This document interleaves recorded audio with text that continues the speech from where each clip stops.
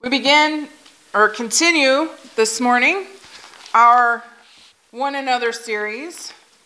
And as I read to you from Philippians chapter 2, verses 1 to 11, I'm going to ask you to grab your hymnal, and not yet, but at the appropriate time, we will be doing a responsive reading. So just hang on to it. I'm going to tell you where to go in a few minutes, but first I want you to just have your hymnal out and be ready, because you're going to turn to a responsive reading just before we get to communion. But this morning's text is Philippians chapter 2, verses 1 to 11. Therefore, if you have any encouragement from being united with Christ, if any comfort from his love, if any common sharing in the Spirit, if any tenderness and compassion, then make my joy complete by being like-minded, having the same love, being one in spirit and of one mind. Do nothing out of selfish ambition or vain conceit. Rather, in humility, value others above yourselves, not looking to your own interests, but each of you to the interests of the others. In your relationships with one another, have the same mindset as Christ Jesus, who being in very nature God, did not consider equality with God something to be used to his own advantage. Rather, he made himself nothing by taking the very nature of a servant, being made in human likeness. And being found in appearance as a man, he humbled himself by becoming obedient to death, even death on a cross. Therefore God exalted him to the highest place and gave him the name that is above every name, that at the name of Jesus every knee should bow, in heaven and on earth and under the earth, and every tongue acknowledge that Jesus Christ is Lord, to the glory of God the Father. Let us pray. Hide me behind the cross, Lord. Articulate your heart through my voice to your people. Let the transformation of our lives be wrought thoroughly by the Holy Spirit in response to your truth. In your name we pray. Amen. I want to remind you today of our vision of what one anothering means. I've started every message on one anothering with the same concept, and I want to continue that for the next 2 weeks after this as we continue our one anothering series before we get to Advent.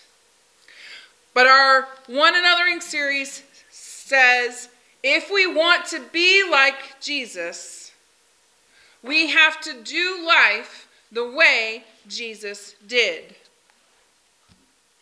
We have talked about how we can give whatever we are learning about. Today we're going to talk about how we give value to other people. How we can receive whatever we are learning about. How Jesus was our example. Last week we talked about loving one another and how it is that love often looks like loving someone that we don't understand or that doesn't look like us.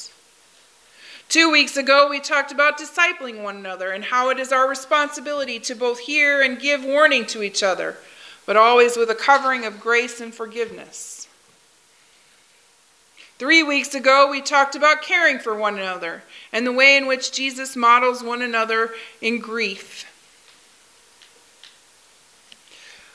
We studied encouraging one another before that, and we closed that week's message with a promise from John 16:33. I have told you these things so that in me you may have peace. In this world you will have trouble, but take heart, I have overcome the world. And these words stand as an encouragement and reminder of the victory that we have in Christ. But today's message is based almost entirely on two things: who Jesus is, and how that matters to what we think of one another and others. You see, we have to start today's sermon with an understanding of who Jesus is, who Jesus has been throughout all eternity. Jesus didn't just come into being at the birth that we celebrate at Christmas time. Jesus was from the very beginning. Jesus is God. And it is understanding that divinity, that piece of who Jesus is, that should change how we understand some of the things that happened in Jesus' life while he was among us. You see, Paul is telling us some very deep things about Jesus in this passage. But he starts by telling us that we have to be just like him. You see, he says, you should not do anything out of selfish ambition or vain conceit. In humility, value others above yourselves. Because that's the same mindset as Christ Jesus, who was God, who is in his very nature God, but he made himself nothing.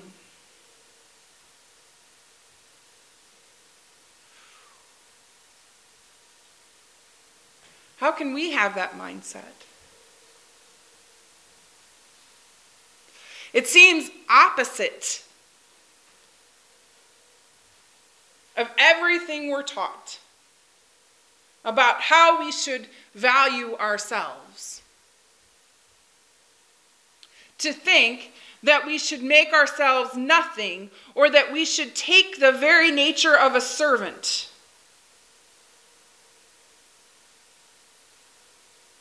But that's exactly what Jesus did.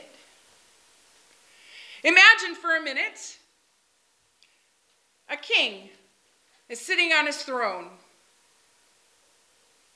And he has discovered that there is a rebellion in a far-off country. And he's decided that the only way that he can quell that rebellion is by going to that place and meeting with the people. But he can't tell them he's the king. So he sheds all of the things that make him king. His crown, his clothes, and he goes out in rags among the people where they have this rebellion going on. And he starts to talk to them. And he says to them, hey, maybe you have a wrong idea about who the king is. And as he does that,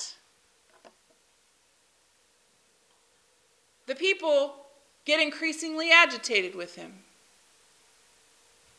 Now he's the king. So at any point in time, he has the ability to call on armies to come and rescue him. But he chooses not to do that. And instead, to quell the rebellion entirely, he dies in this far-off land where people never realize that he's the king. Now you might say, well, that sounds like a really weird story. But that's exactly what Jesus did. He came to the people who were opposed to him. And before you think, well, maybe it was, just those people were opposed to him. No, he came to those people who are just like we are. If Jesus walked into the room today, there's a really good chance we would reject him. Not because we don't want to know God better, just because we're not quite seeing with the right view. And so it is that God, in human form, came to us as a human, one of us. He set aside all of the things that made him king, that gave him honor, that could have rescued him. And he came for us. or you for me. He came as a servant. And he came to be obedient to God, even to the point of death.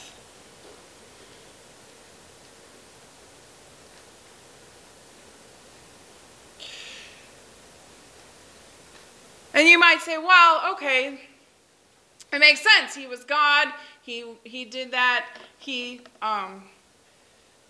did that. He died on the cross. But, I mean, while he was alive, he wasn't doing all that much, servant stuff. Oh, no, that's not true. You see, Jesus knew what was going to happen in his lifetime. He had information about what was going to happen next.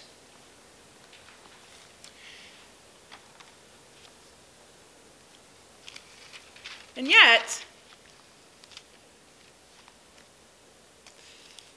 he even washed the feet of his betrayer. Did you know that? Did you know that as Jesus sat at a table at the Last Supper that he knew was his last meal, sitting 3 or 4 seats away from him, maybe across the table from him, was the one who was going to betray him, who was going to cast aside everything he had learned, everything he had done while he had followed Jesus, and he was going to turn him over to the authorities who were going to kill him. And not only was he present, but Jesus knew who he was, knew what he was about, knew exactly what was going to happen next. And yet, this is what Jesus did. He walked up to Judas. He had a bowl of water and a towel. He knelt down in front of him. He took off his shoes, his sandals, and he washed his feet. It was a servant's task. It was not a job that someone of power would do ever. And yet he did. And even after he washed his feet, after he knelt down in front of the one who would betray him, he fed him. Judas was at the table. He participated in the bread and the wine. Judas was part of all that happened. He received grace.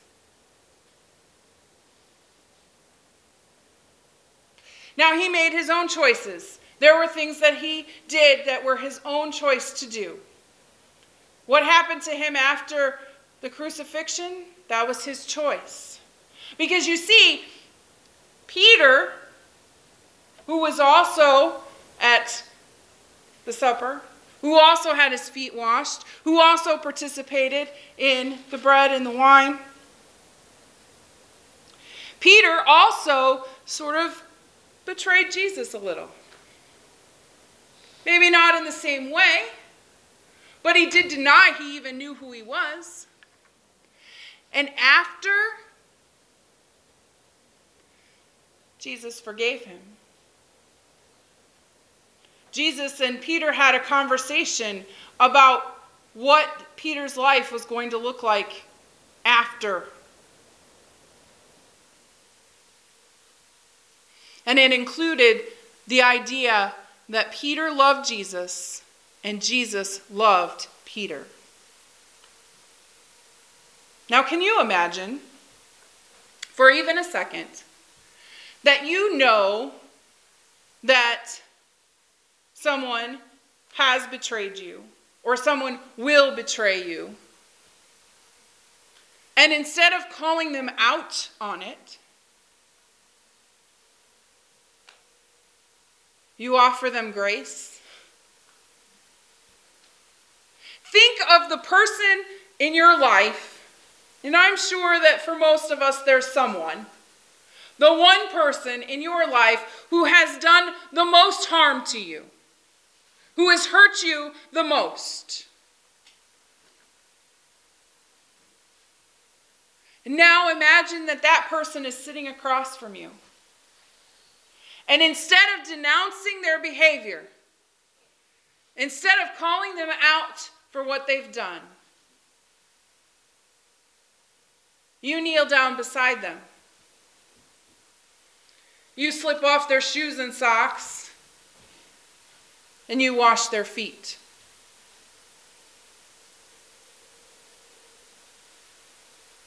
So that's a little weird for us in the modern context. You buy them dinner. You go over and you cut their grass. You babysit their kids. You give them a hug.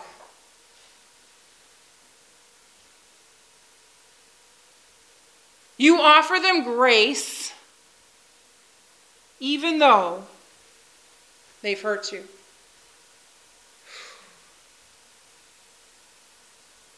That's a really hard thing. But Scripture tells us that's exactly what we're called to do. And we're called to do it not of our own power, but we're called to do it in the exact same way that Jesus did it, which is through the power of the Holy Spirit, which is through the power of God. It is within our power to access God's power. And by that, to do as Jesus did. So you remember at the beginning of the message this morning, I asked you to have your hymnals out and ready. If you would turn in your hymnal to hymn number 254.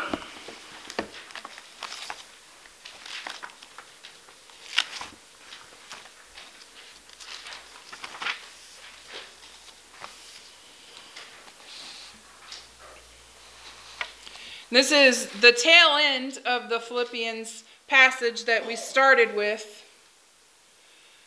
But it seemed to me that the best way to sort of imprint this idea of having the mindset of Christ in valuing others higher than ourselves was to read this. You see, when Paul was reading or writing this to the Philippians, it was a hymn. It was a song that they were singing in church. It was something they knew and recognized. And he wrote it out for them as a way to underscore what he was talking about. So we're going to read it together.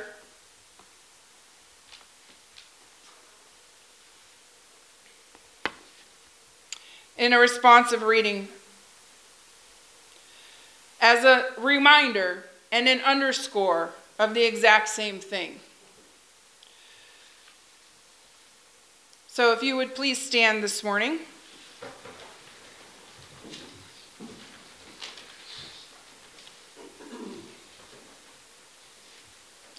I'm going to read the faint print, and I'm going to ask you to read the bold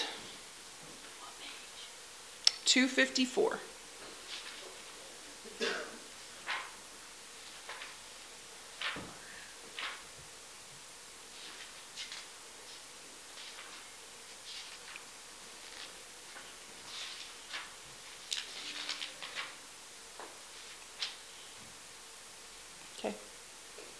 The Apostle Paul reminds us, your attitude should be the same as that of Christ Jesus.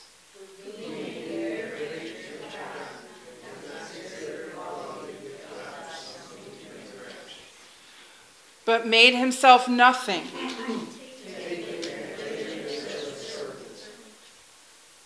being made in human likeness,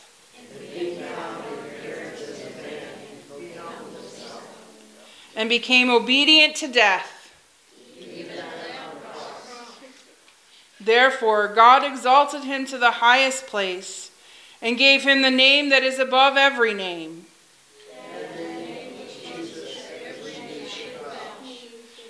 In heaven and on earth and under the earth, and every tongue confess that Jesus Christ is Lord, to the glory of God the Father.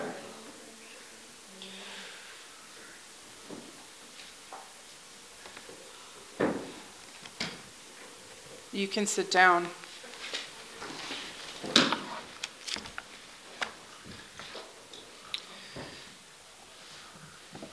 When we value others as higher than ourselves, we are committing to the idea that our value is not found in who we are personally, or what we have accomplished, or what we have done, but our value is found entirely in the Jesus who loves us and who has given himself up for us. As we get ready to celebrate communion this morning, again, we are celebrating communion every week during this series because it is through the breaking of bread together with each other at the table of Christ that we see most clearly our unity through him. I pray that you would also see this morning the way in which the communion table defines your value in Christ.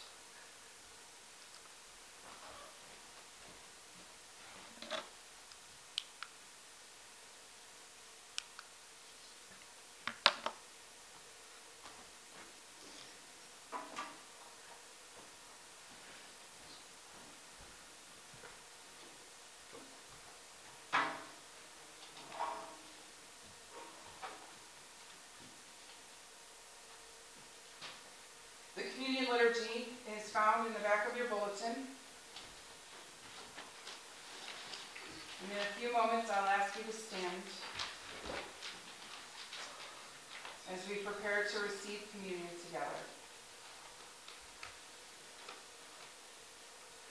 The communion supper instituted by our Lord and Savior Jesus Christ is a sacrament which proclaims his life, his sufferings, his sacrificial death and resurrection, and the hope of his coming again.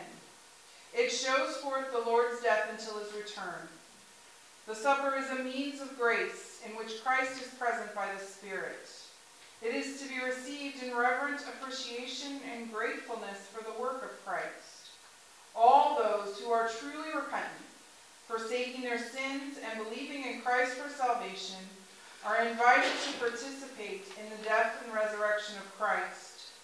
We come to the table that we may be renewed in life and salvation and be made one by the Spirit.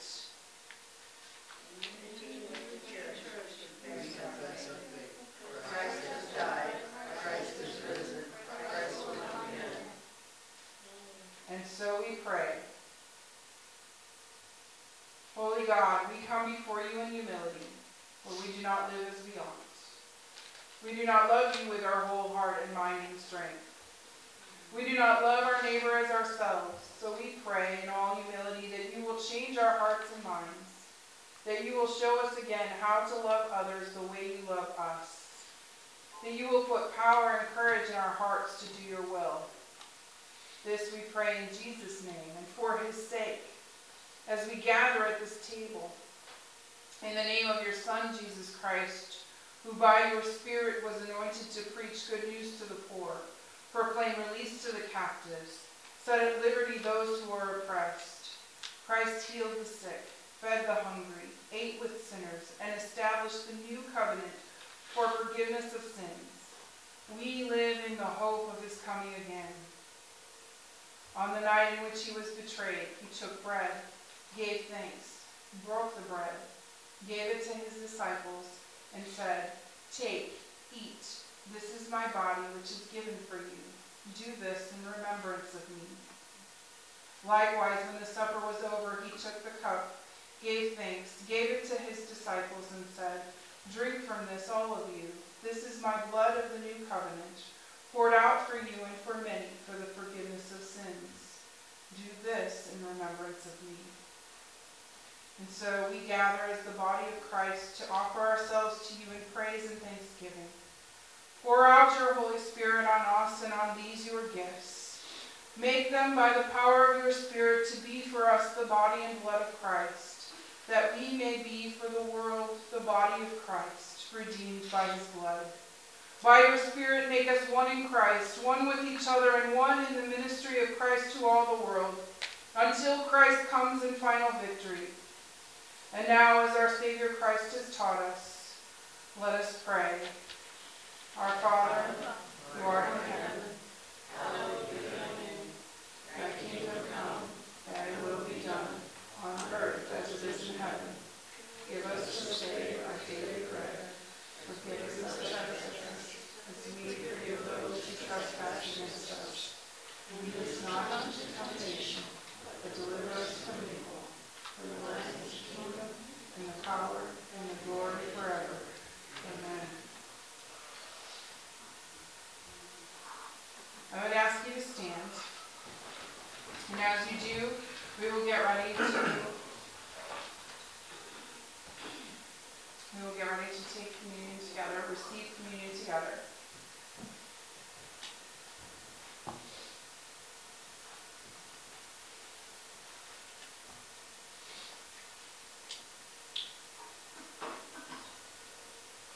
This is the body of your Lord Jesus Christ, broken for you. May it preserve you blameless to eternal life.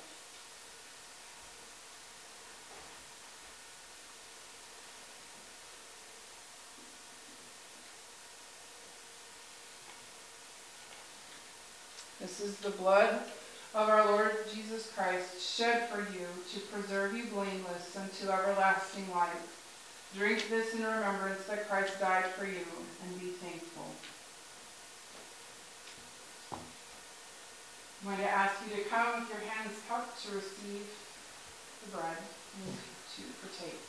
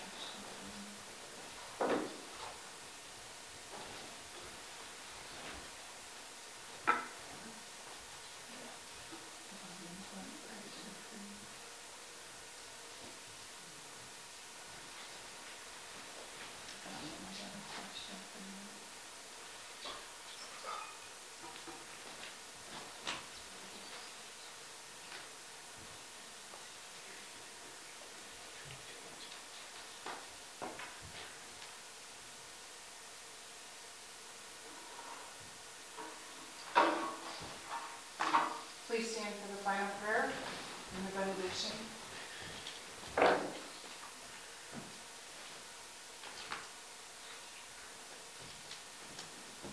Almighty and ever-living God, we thank you that you graciously feed us.